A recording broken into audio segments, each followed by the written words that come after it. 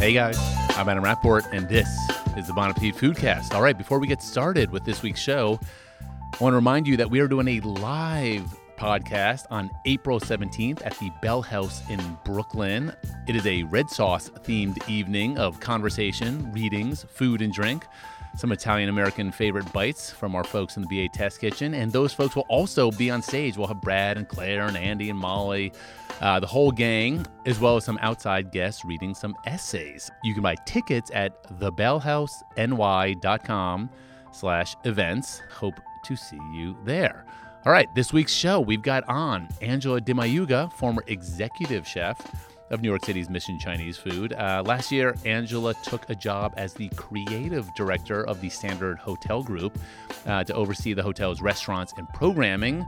Talked to her about what it was like to go from being on the line in a restaurant kitchen into a field that encompasses a very different kind of work, as well as some of the projects she's undertaking, including opening No Bar, one of the first gay bars in a major hotel at the Standard East Village, and of course, how she likes to cook for herself at home. All right, here we go.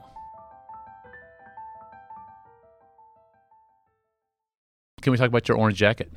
Yeah, we can. I thought that you might ask about my orange jacket. You walked in with a furry orange jacket. It's That's not going that to furry. demand. What did we It's talk about? just You have to deep talk pile. into the mic, remember? Oh, yeah. I was doing show and tell, which no one can see. Are we rolling? Oh, we're rolling. Yeah, we're rolling. It's a jacket that I got as a gift from Robin's team. Robin, the musical performer. Oh, wow. Okay. She did a line with a Swedish designer and had a little fashion presentation, and she sent me some stuff. And it's kind of like a bomber jacket, but furry orange. Yeah, it's like a deep pile fleece, dark Deep orange. pile fleece. It's deep pile. It's not the short. I kind. know. I just like that phrase. You got Isn't it the fun? lingo down. Deep Yeah. pile. Well, I've done some deep Patagonia research. Okay. Yeah. So deep pile fleece, and then it's kind of like a sweater and a jacket. Yeah. So with it's a got zip. like sweater sort of wrist sleeves and waistband and stuff. It's kind of fallish, but Yeah. good for this in between right now. Exactly. So But thanks for asking. Yeah. How's the new gig going? Newish? Still Yeah, new? It still feels new. When Very new. did you start at the Standard? I started in April of last year. Okay. So- Oh, wow. You're coming out a year.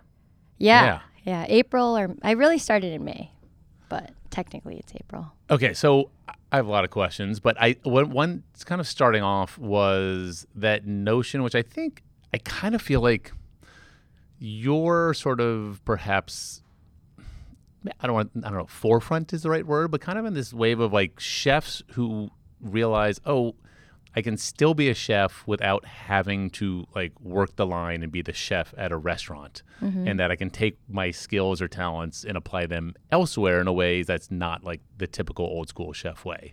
And when did you realize that, and what was that process for you like in terms of making a career change? Yeah. I mean, I feel like I had an inkling of this early on in my career because I was natural at doing things that seemed apparently abnormal. Like Such as?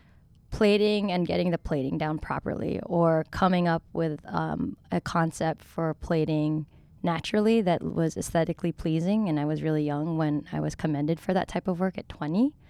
So I had inklings of. Oh, wait, hold on. So Yeah. That's okay. I'm not a professional chef. That's so okay. So where were you working, and why was that unusual at that point where people noticed? Yeah, I was working as a line cook, so I was just replicating patterns that you needed to for executing a dish, right? Mm-hmm. So sometimes if the plating techniques were intricate, they might not render for a young line cook, and it was one of my very first line cook jobs. And then my chef, who And eventually, where was this? This was at Vinegar Hill House. Okay, in My Brooklyn. chef at the time acknowledged that I was very good at plating, so I thought that was interesting and kind of held on to that. Then I just sort of fell into being more comfortable knowing that I'm a visual person. Yeah. Were you like an art student in high school and stuff, or? No, I was interested in the arts. I chose a high school that had a good art program, and that was very different than my siblings choosing their schools, just because I was interested in things like photography and ceramics. And when I went to college, I studied general humanities, so that was very interdisciplinary. So if I wasn't working as a chef, I imagined myself to be an academic. Interesting. Yeah, so I took like very interdisciplinary courses. I was interested in gender studies, film, classes on Tokyo. So you're working at Vinegar Hill House, Yeah. and like, as you know, and you can tell anyone, like working on the line, like that's a grind. Like Yeah, that's a grind. manual labor, long hours. You're really hustling. Did you feel like you were getting the sort of creative intellectual release that you wanted from that job at the time? Or like how did those sort of things balance? Really? Yeah. Not really, because I was an executor and an expediter. I was very aware that I wanted to also fill my time outside the restaurant with hobbies and hanging out with my friends who happen to be artists. So I felt like that really helped cement me on the path to feeling comfortable being a creative person. Did you have time outside the kitchen? Like what was Not really. what kind of schedule were you keeping back then when you were 21 years old? I was starting my evening shift quite late comparatively, maybe because it's a small restaurant, maybe between 1 and 2 or 12 and 2, which is pretty late. But then in the afternoon. Yes. And then we only had dinner service for the most part. And I would close. That meant I was done at 12. This was very cushy Brooklyn hours. And so working 12 hours a day is cushy? That's considered cushy. You should come work in magazines. But then the thing is that I would hang out with my friends after work. Well, so talk about that as a chef, especially as a young line cook. You get off, and you must be at that point. You're not like, oh, I'm going to go to bed. You must be like wired and wide awake, right? Yeah. The way I would describe it succinctly is that I would go to these weird parties. They were just parties that I would attend with a lot of artists, and so I already felt very different than my peer line cooks and chefs that I worked for, because a lot of them maybe didn't really care about art. Mm-hmm. And the people I was hanging out with were making art. It wasn't I was just going to galleries. I would go to galleries too, but that was just a peer community that I was really inspired by, and I definitely feel like that's what cemented me in my footing here in New York City. Okay, New York is a place I can stay and not just like come for a year or two and then move somewhere else. Yeah, and that I had a community, and the community wasn't just my coworkers that were chefs. They were people doing lots of different things: industrial design, poets, musicians. Which it's interesting because New York as a city, I've always felt like it can either be a kind of intimidating sort of, I don't know if lonely is the right word, but it's just so big and sort of overwhelming. Yeah.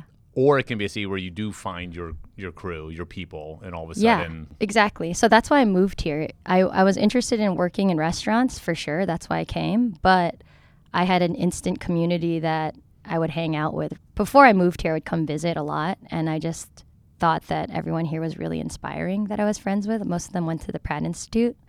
And so I felt like I had a community that was sort of handed to me. And I felt embraced by that community. And so that allowed me to feel pretty balanced as a chef early on, working on my career and then hanging out with them. So I think that really set me up to feel comfortable with who I am and what I cared about. And then when I had an opportunity to work professionally with them came when I started working at Mission, and there were a lot of opportunities for work, like who would design our business card, or who would work with me to design a new menu, or who can I reach out to within my immediate community that I was really inspired by to do an art installation, etc. So once I started working with them professionally, where these people had been my friends for a long time, and then I had an opportunity to give them where we could work together on something that they've never worked on before, restaurants, everyone was very interested and provided really fun ideas that wouldn't have normally come out of maybe restaurant design like work. So as you sort of ascended and within the restaurant ranks and you were executive chef at Mission, that notion of balancing, well, there's food, someone's got to be on top of the food and the menu and cooking, but then someone also, and to your point, understand the aesthetics of a restaurant, the cars, the menu, the vibe, and all those things, and you only have so much mental power hours in the day. How did you balance that sort of dichotomy? For me, it was necessary. There was an opportunity to do so, especially with the second iteration of Mission Chinese in New York on East Bowery, where the space needed a soul, and I was interested in helping provide what that meant. And so I was very excited to expand the menu and be really ambitious with it and make consistent food plate after plate. However, in the early stages of building it, I thought that it would make a lot more sense to for my personal interest in restaurant spaces and making it unique and interesting. So there was a full context of the experience of you getting a plate of food or you getting a plate of fried rice, right? Mm-hmm. So I was interested in designing a fried rice and creating that, but I was also interested in what that experience was, where, what did the lighting look like? What was the upholstery on the chairs? What was the type of napkin you had? And then more than that, how do we decorate the space? And how did each part of the restaurant feel like a different experience? I was really interested in that. And really the best way I could describe it is I was always interested in restaurants feeling like portals into a time that you might not be able to play. So it's not referential to something directly, but an amalgamation of that. Ooh, I like that. But so a lot of thought goes into the look and feel and vibes of the restaurant. But then on a typical night at Mission, were you still in the kitchen most of the time on the line, or were you a chef who was sort of out and about in the dining room? Yeah, I mean, initially, I participated in lots of restaurant openings, and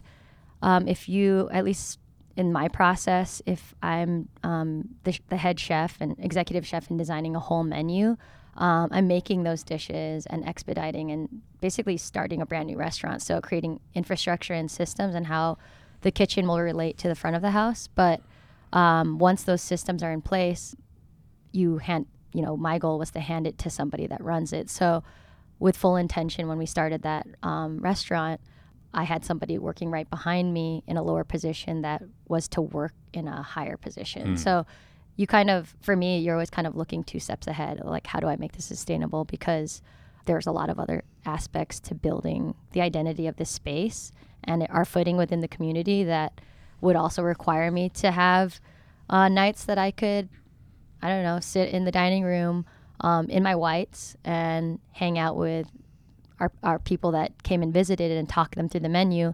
And then, later nights where I wasn't in my chef uniform and I was doing other things like events or just socializing with some people, but also taking meetings. There was like a lot of layers of like how we did business there. So really in the last 2 years, I felt more of like a creative director. It just sort of happened that way and evolved that way. And I would do a lot more event-based work where I would do collaborative work with another chef or just all different types of people that weren't chefs. Well, I mean, is it fair to say that when Danny hired you to be the chef of the restaurant, you were in the position of someone that you were then hiring to work below you in the sense of being in the kitchen and executing? Yeah. And then you all of a sudden sort of matured into a different role. Yeah. I mean, I think a lot of chef owners imagine that for themselves. Like Jean, who I mentioned from Vinegar Hill, who I worked with when she opened up Vinegar Hill. And so this was me at a very young age working for someone like her where, she opened up the restaurant knowing that she wanted to set it up and then hand it to a chef that might hand it to another chef, et cetera, right?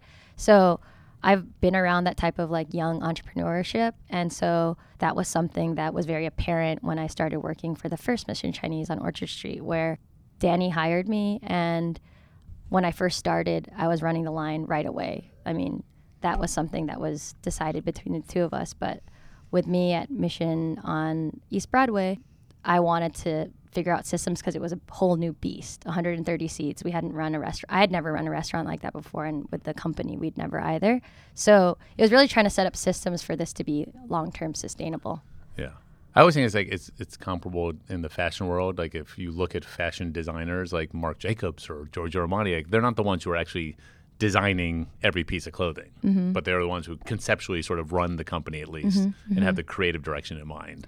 Yeah, and I didn't even really know that was going to happen. It just kind of happened that way. And then it's just, I think I became interested in a lot more that helped inspire things like dishes or a vibe or understanding like what type of community we needed or like minimally, I was really interested in building a restaurant space that felt like an institution. I thought that was really powerful. And that was something I really wanted for myself and my work. Yeah. And then that evolved into being really inspired and working with all different types of people eventually. And, you know, when I left Mission, that's what I wanted to do also. I wanted to explore. So you left, when was your I last day left there? in October of 2017. Uh-huh. But right when I left, I just continued all these projects that I'd been working on. So again, like best way I could describe it is just like these weird food projects. So they didn't always mean me building a unique menu. Sometimes it would, but it also meant maybe working at an artist residency at a gallery and then doing classes for kids, teaching them about why food is also important to think about as visual and sculptural, or food design jobs with fashion houses, just like a lot of different things. And so I was already on that track of sort of being interested in diversifying my own work in my skill set.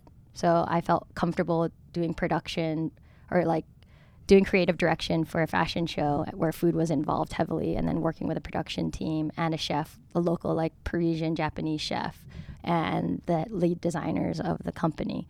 So that kind of work to me, I felt really confident and comfortable with. Do you miss working in the kitchen at all? I don't because I feel like I still cook and design dishes, and meaning what exactly? so a lot of the things, I mean, I work as a creative director, and that's really what my job is, but I can go to Max in the East Village and say... Max is the chef at the East Village Standard. Yeah, exactly. And he made really amazing chicken. I was like, we need a chicken thing at the bar. I was like, like whatever kind of thing you want. And because we had other items, shrimp and like beef brisket nachos. I said, hey, we need a chicken thing. And so he made a really amazing chicken thing in the form of really, really nice chicken tenders. And so this is I saw that on his Instagram. Yeah, they're good. So he made a Popeyes something simple. Reference. Yeah, I intentionally am making like a bar food reference so that we're not getting too, I don't know, chef nerdy about it, because this is as simple as like, it can be that way, and I definitely go there, but this one example is fun because we have his chicken strips. I love them. And then lots of friends get them and they love them too. And then I hang out with him in the kitchen and say something really simple and silly like, why don't we do he was making homemade barbecue sauce, and I thought it was really interesting tasting. I was like, why don't we do a weird combination of sweet and sour and barbecue sauce, and let's just make that together. And so we work on that together, and that's really fun. That's a really simple, that took like 5 minutes. Is that for dipping the tenders in? Dip the tenders in, or for other things like fries. But I could also do, at this point, I feel really fortunate. I'm being asked to participate in these really cerebral, conceptual dinners for maybe like the Geneva Art Biennial or the Bangkok Contemporary Art Festival, and do something where I could speak about through menu writing and actually creating a full menu. And working with an artist, for example, I could talk about social issues through menu writing, or I could talk about, this was a topic that we breached, like immigrant futurism. What does that look like if the world is now, like where airports are now replaced by teleportation devices, and then if you teleport illegally, you get sent to a prison island, and like who lives there, and then what food would they eat there? So that's exciting to me. And I love thinking imaginatively that way too, but I can also make a dipping sauce with my chef, but also design a whole dish that I could explain to Max, and he understands the flavor profile, and then he can do his own version of that. Have you thought about why you're good at this sort of form of collaborative creativity? I think there are a few things. Maybe you have a reason just from watching me from the outside, but for me, I think I just have a lot of interest, and that's really simple. You seem curious. I'm very curious. I feel very confident in merging worlds with people that maybe I normally wouldn't. And I think a lot of that is because food is it can be really simple, or it can be a really easy conversation starter. Or if you share a meal with someone, that's a place where you can create ideas and do projects together. Part of the collaborative spirit that I have and curiosity is knowing that I'm very project oriented, and I don't know if that's then the chef part of me kicking in. I feel like I have a producer mentality, so sometimes if I have a vision for something, I want to see it through, and I can have sustained interest in an idea that is a year old, or something that's brand new that's 2 weeks old and then really want to see it come to life. I'm going to quote you from an article. I think this was an interview that we did with you in the magazine in the May travel issue, actually. You said, "I don't call myself an activist. I'm just creating spaces that don't exist yet, spaces that are inclusive to people like me. Talking about my experience and being more vocal and visible means more representation for female chefs, Asian chefs, Filipino chefs." You talk about your Chef Stand Up initiative, working with ACLU, immigration rights. This obviously is important to you. When you decided to go to the Standard, how much did you talk to the people who own the Standard about these interests of yours and what it is you would want to do if you were to come work there? I didn't.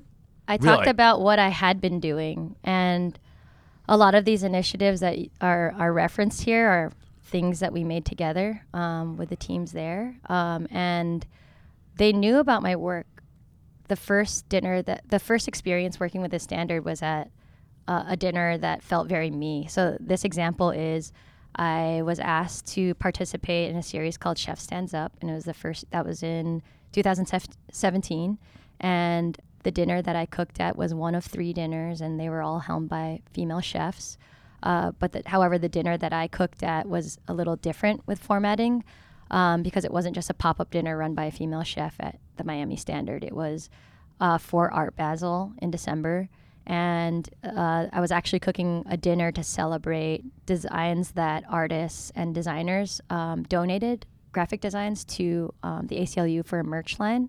And so it was to celebrate ACLU and all the artists and collaborators that donated time and work. And so it felt very me in a way, where I'm very intentional about all the different elements of creating a dinner experience. Or, it can simply be about the food, but how fun would it be if it's about celebrating a ton of other things, or feeding the people that helped support an idea. So that felt very me, and I love that experience so much.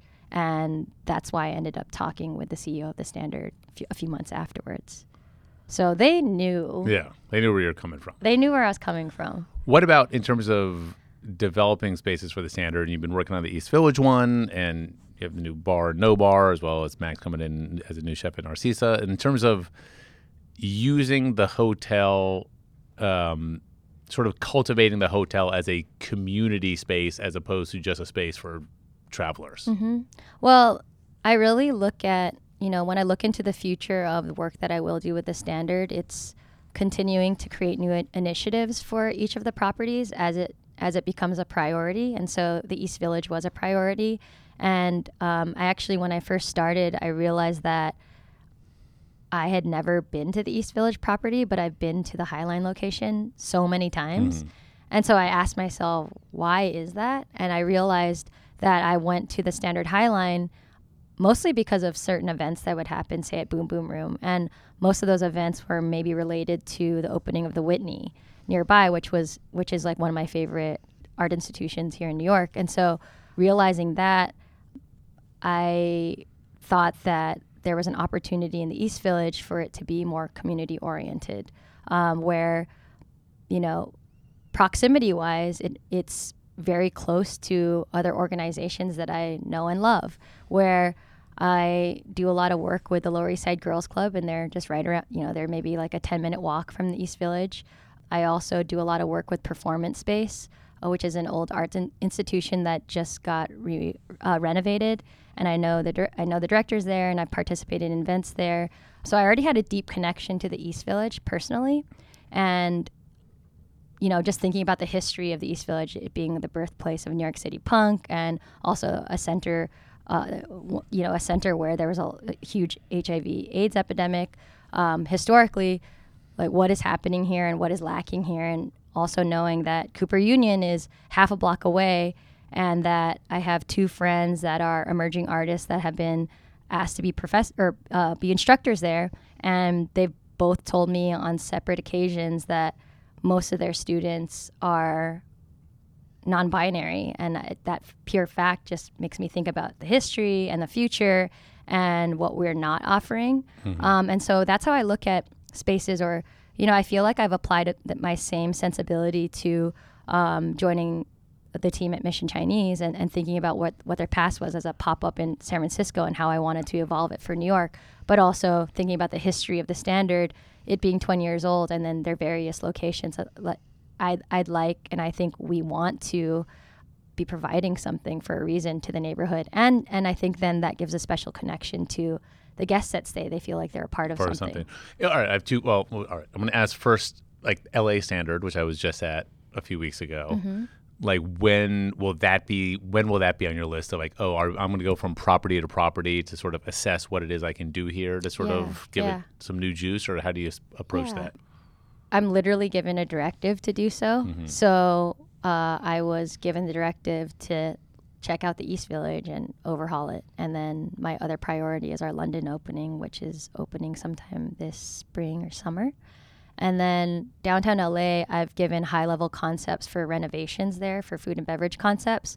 But then I'm at the mercy of a design timeline, which is sometimes can take a while. Yeah. So I gave high-level concepts for food ideas that would work for that space. And then, somewhere down the line, I would start getting my feet wet there. So I've touched some things, but we're not able to see them yet. But you have a long list. I have a really long list. And then the one thing for sure in LA is I'm going to start helping out with our retail opening, which is in Hollywood, like this week. So I'm going to LA tomorrow. But wait, what is retail opening? We're gonna redo there was Warby Parker in the hotel. Okay. And we're taking it over and doing our own retail boutique shop. Cool. And so Standards created a label, Standard label, which I didn't really help with. I'm kind of coming in at the end. This is kind of my job description of food and culture, maybe the more cultural side of it, and bringing in a lot of female identifying folks that are designers or cultural forces in LA. And they're going to be contributing to pieces that we will sell at our shop. So there's a lot going on. Well, getting back to, you mentioned with non-binary, and on that note, there was a piece on you and Eater did about a year and a half ago that Dana Evans wrote, mm-hmm. and you had a quote in there talking about just how we communicate with each other these days. And you said, say a food runner came up to my friends at a table and said, "What can I do for you ladies?" I'd have to talk to the manager and explain that you can't just assume that we're all ladies, even though we might be wearing lipstick, et cetera, et cetera. Being in the position of management, how do you then communicate what the ethos of the hotel is to the people who are working there who, might not know what, should I say this or should I say that? How important is that now, and how do you go about sort of communicating what the brand's philosophy is? Yeah. I mean, that's like a huge undertaking. I think one of the big things that I've really learned in my positioning within this huge company that is 20 years old is that I've come from a background where I'm an executive chef somewhere where I'm kind of touching everything, and I can have an idea for a pop-up dinner concept and the whole restaurant can rally together to make that happen within a month. It's like a smaller ecosystem. Yep. So I have all these radical ideas, and they've been I mean, I kind of just speak freely. I feel like I'm in a lucky position with a corporate company where I can speak really freely with the president and CEO about where I'd like to take things. But on our end, it's about strategizing what that is as a whole, and being really formal about thinking about our pillars. And the exciting thing is that I've only been with the company for 10, 11 months now, and my opinion matters to that. So I think we'll see that reflective in the next probably year or so, but it's a giant beast to undertake, like in maybe a more simple way. If I said, hey, I really want to overhaul what our website experience is like, that's something that would take a really long time. And so that level of patience is something I feel like really leaning into and enjoying, so that everything is really deliberate. And I think the work that I do is very intentional and deliberate. So these conversations are being had. And as far as like when you will notice that as a consumer is a little hazy, but those are all things that I feel comfortable speaking with my team and my direct bosses about. So that I feel like that's a huge. I've never worked in a corporate environment. I've never worked at a desk. What's the most challenging thing about working in a corporate environment? I think it's what I mentioned. It's a timeline. I'm very, as a chef, it's a double-edged sword. You come into work and you're used to writing prep lists and banging the whole thing out. Yeah. So say there's 20 things on your list. You want to cross out every single item on there and add new ones and cross them out as you go. But something that's very new for me is that we have really long lead projects too. So it's just a level of being patient with my own ideas, and then also how do I communicate that with a huge team. So that's something I'm learning, and I'm enjoying that work actually. I think that was something that I was intimidated by it at first, but knowing that this was a challenging job that I wanted to get involved in, I'm enjoying that work of how do I communicate with somebody that doesn't know my creative language or hasn't worked with me directly day in and day out, like at a restaurant where there's that trust too. Do you have a neat desk or a messy desk? I have a desk that gets cluttered with things by the day and then removed. So it's kind of just, I add, like, say I have like a drink and a snack and some papers from the day. They get all thrown onto my desk, but then by the end of the day, they're all cleared up. But my drawer is kind of messy. Yes, that's one good. of them is. So then right now, so you've been primarily focusing on East Village Standard. Does this mean in the year ahead you're going to be doing a lot more traveling, whether it's LA or London? Or Yeah, I definitely will. I don't even want to say Is that a good thing or a bad thing for you? It's both. I feel like I've become someone that needs to travel to see things, to be inspired. But it's also, I'm so community oriented. If I don't have a community in the place I'm visiting, I feel a little, I feel like, I'm not at home, which is true. But I think what's really interesting about my job too is being that it is a creative direction position with food and culture. Meeting and working with other creatives locally is going to be part of the job. And I got to really see that visiting Mexico City. We had a research trip out there, and also the brand was interested in acquiring a property in Mexico City. So I was kind of looking at it from so many different angles. But something that was really fun is I did something new that I hadn't done on research trips prior, which was connect us directly with someone that I thought was a strong cultural figure that does have knowledge in architecture and design and writing and publications. But she's running also a amazing mezcal company out in Oaxaca. But she's someone that's Japanese, and she's half Japanese, but she's fluent in Spanish, and she's lived in Mexico City for 12 years. I think that is that's a fun part of the job too, in feeling like I get a real insight on what is happening during these travels. Do you have any favorite restaurants in New York at the moment? Oh my God. I feel like an old man or something because I kind of just like to go to the same places. We're all so guilty of that. What's on your list of the same places these days? Well, I also have just stacked up my list of where I could take meetings near our office. Maybe that's more exciting for me. I mean, I love Hasaki. That's near our office too. So I'll take dinner. I'll do dinners there. Uh-huh. But I also have been really enjoying taking meetings at places like B&H Dairy or Veselka, and just having a borscht and then chatting over an idea. Very East Village.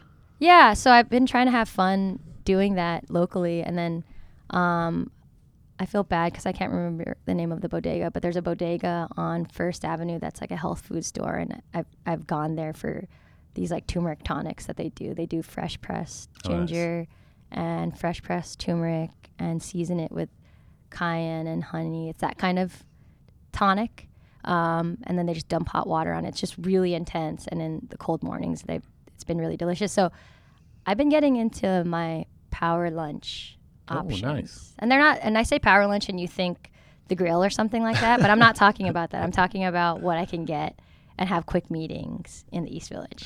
Are you cooking for yourself at all these days?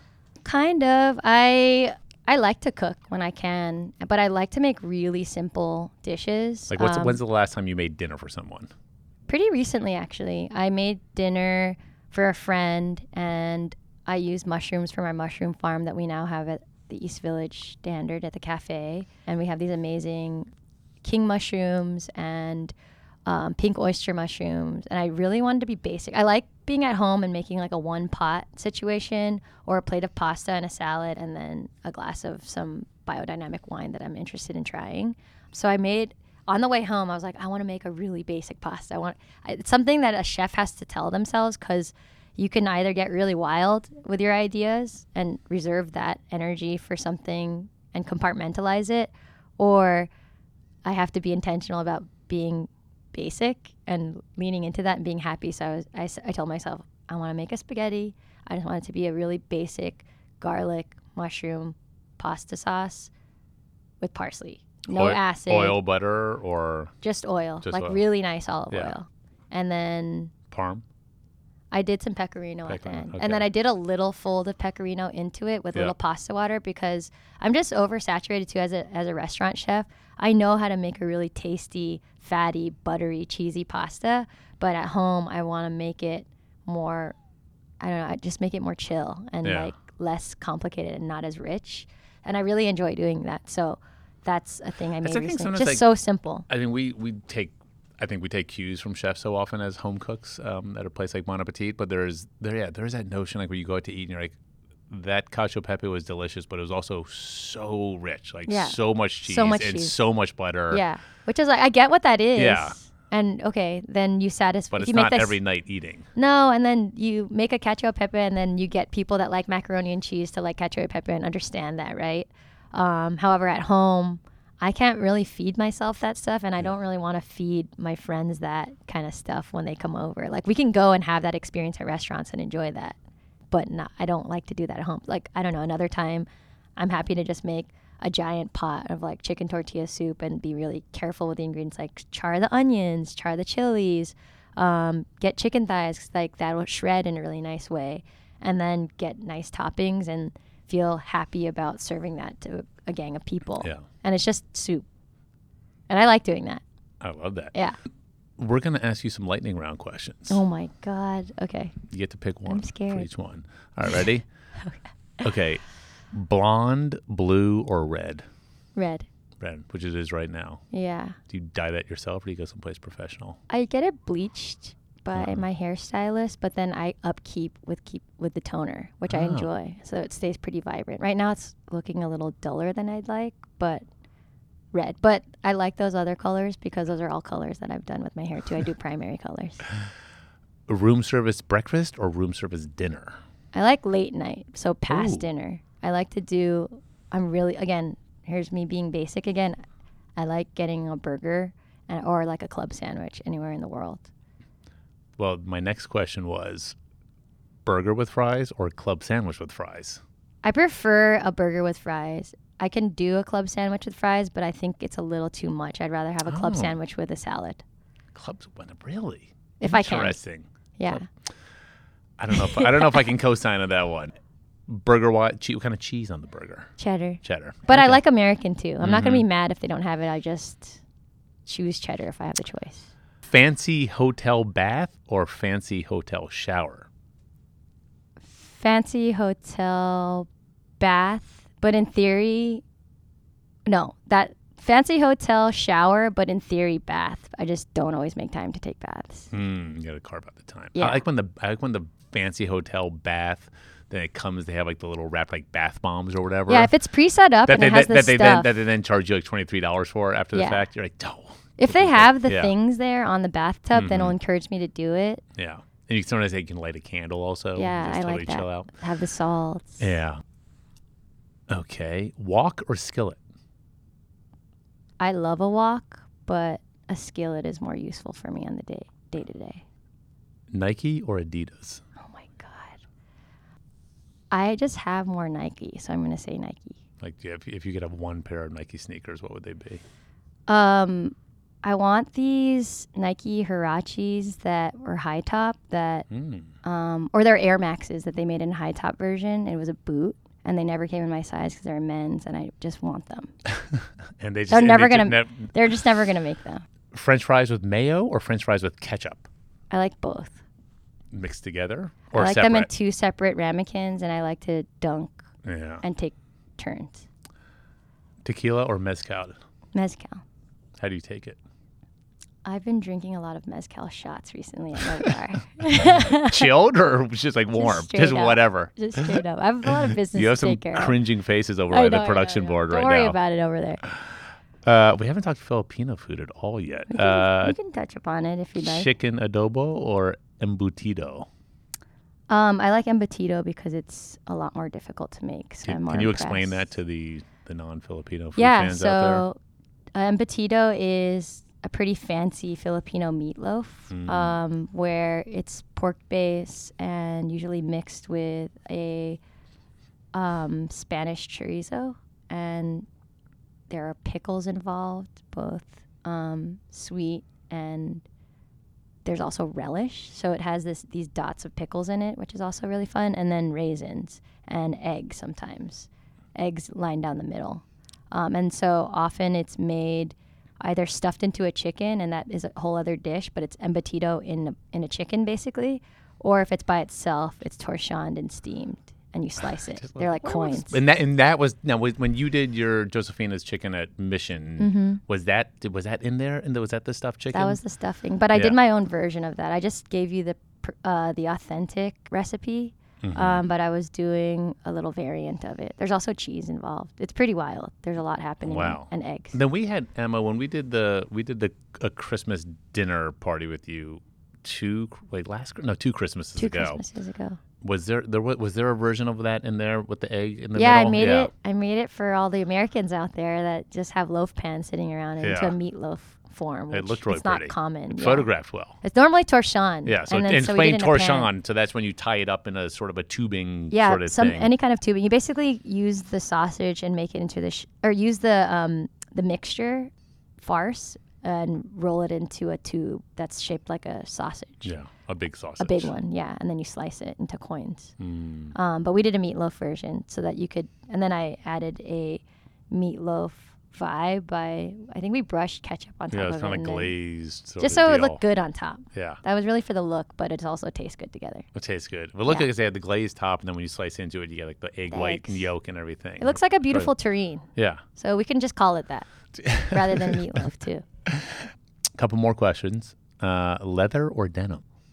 I think recently I've been preferring leather. I have more leather pieces, like vintage leather. And then I noticed when I moved, I Marie Kondo'd my whole closet. Nice. And it looks amazing, and I get dressed very quickly. So I really recommend it to everyone. I tried to do a closet edit with my 11-year-old son on Saturday. I'm like, Marlon, we're going to clean up your closet. And like, because it went okay. He was kind of into it because there's all these, like, especially when you're a kid, you literally grow out of stuff. So I'm like, dude, you're never wearing this T-shirt again. You're never wearing this again. Yeah. But yeah, leather. I realized what I was going to say is that I realized shockingly, and I've had lots of denim and I used to collect this specific type of Levi. I've whittled it down to, I think I only have 2 pieces of denim now. Wow. Denim pants. Denim pants, yeah. Maybe 3, yeah. All right, a couple more questions. Oysters or shrimp cocktail? Recently, I enjoy shrimp cocktail more. It feels more like a meal. And then oysters, I've kind of chilled out on. I only want to do maybe 3 oysters. Because I've really hurt myself over oyster happy hours as a young wine cook. So. All right, last question. Butter or olive oil? Olive oil. I've been really into. Well, I like both, but I cook more with olive oil at home. All right. Yeah. Okay. Pasta night. Thanks, Angela. Yeah, thank you.